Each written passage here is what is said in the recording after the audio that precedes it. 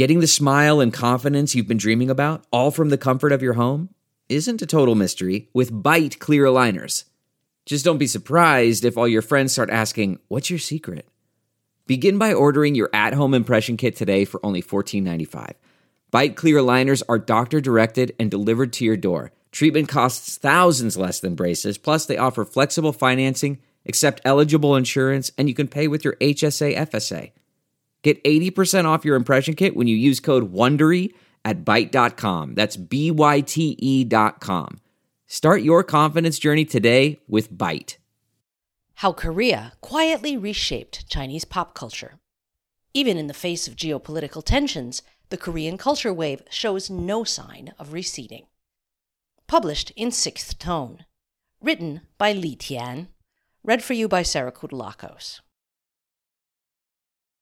As K-pop star Jay Park prepared to take the stage at a Shanghai nightclub this May, the entire room buzzed with anticipation. Videos of Park's performance began circulating on social media almost immediately, shared by one excited K-pop fan after another. Park is popular in China, but that alone can't explain the intensity of the response to his show, which extended well beyond his own circle of fans. Rather, it was what the show seemed to portend.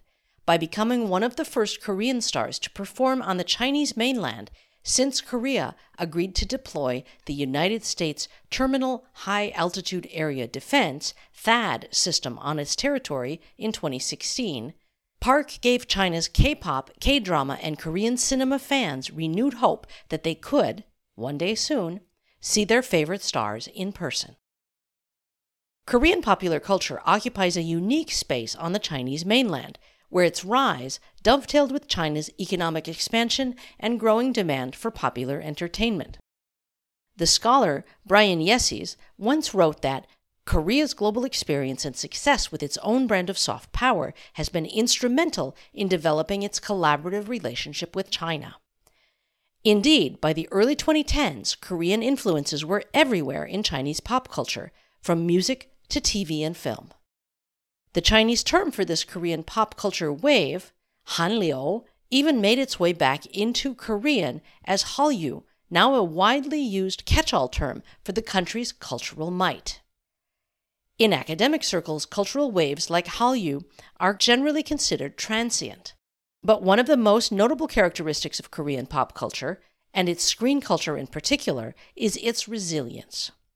Hallyu has persisted on the Chinese mainland through multiple periods of backlash and restriction, in part by evolving from a primarily Korean export commodity into an interlaced, incorporative, collaborative audiovisual relation, a cultural paradigm capable of surviving and thriving even in the face of bilateral tensions. The rise of Korean pop culture in the early 1990s came at a serendipitous time in China's development. Television became an increasingly important medium on the Chinese mainland after 1987, while China's transition from a planned to a market economy beginning in 1992 set the stage for the import of popular programs from elsewhere in Asia. The first Korean TV series arrived in China the following year, followed in the second half of the decade by crowd pleasers like What is Love, Star in My Heart, and Model. The shows marked the start of a roughly 20-year period of flourishing collaboration between the Korean cultural industry and its Chinese counterpart. By the 2010s, many of the biggest names in Chinese entertainment, from the hit variety show Hurry Up, Brother, to the celebrity family show Where Are We Going, Dad?, and the military-themed reality show Takes a Real Man, could trace their roots to Korea. This period of exchange came to an abrupt halt in 2016.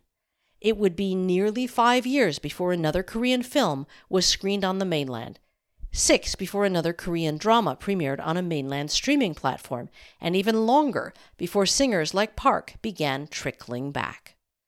Yet the borrowing continued, albeit not always with the permission of the rights holders.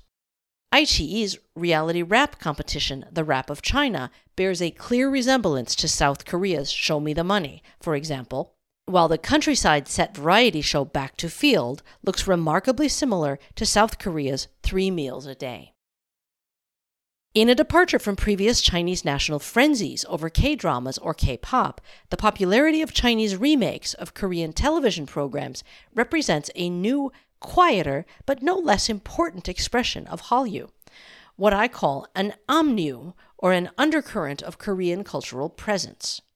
Hallyu is so ubiquitous and has so reshaped the contours of Chinese screen culture that its Korean origins go unnoticed or unremarked upon, allowing them to continue to exert influence, albeit under a different name. The classic example of this process might be Hurry Up Brother, an officially licensed remake of the phenomenally popular Korean series Running Man.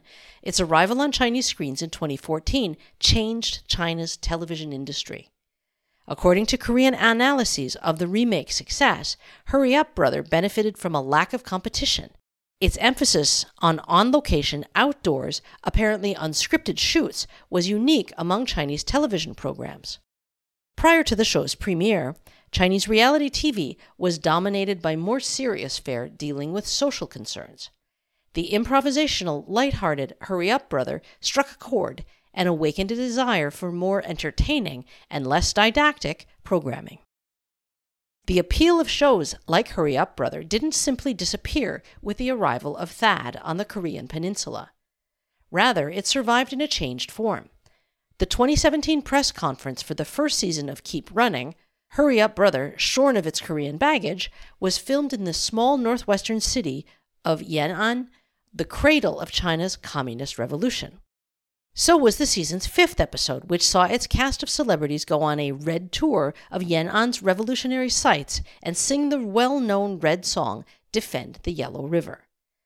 The result is a kind of Korean reality program with Chinese characteristics.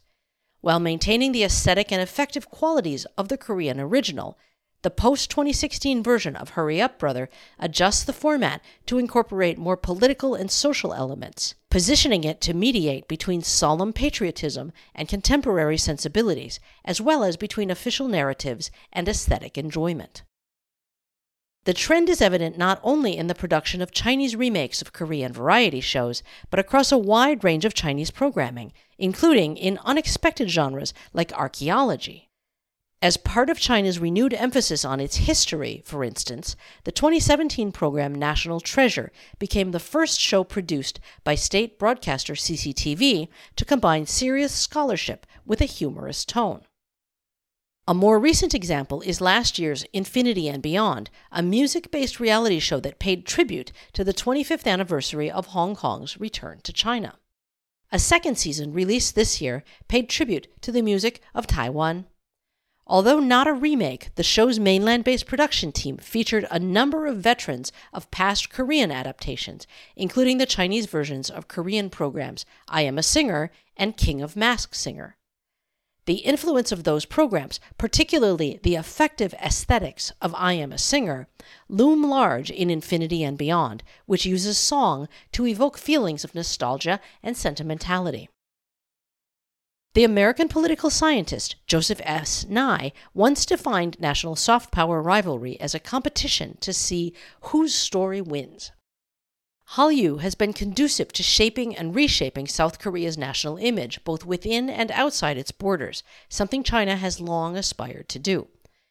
In 2014, in recognition of the nationwide frenzy over the Korean TV drama My Love from the Star, members of the National People's Congress discussed how Korea had succeeded in developing its soft power. That same year, Chinese President Xi Jinping announced an intention to increase China's soft power, give a good Chinese narrative, and better communicate China's messages to the world.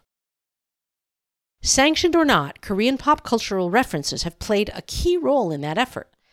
The transition from Hallyu to Amnyu is not just a story of how Korean pop culture has adapted and thrived in China during a period of bilateral tensions. Rather, it represents a significant redefinition of Hallyu itself, as we must recognize the broader scope of its significance in China.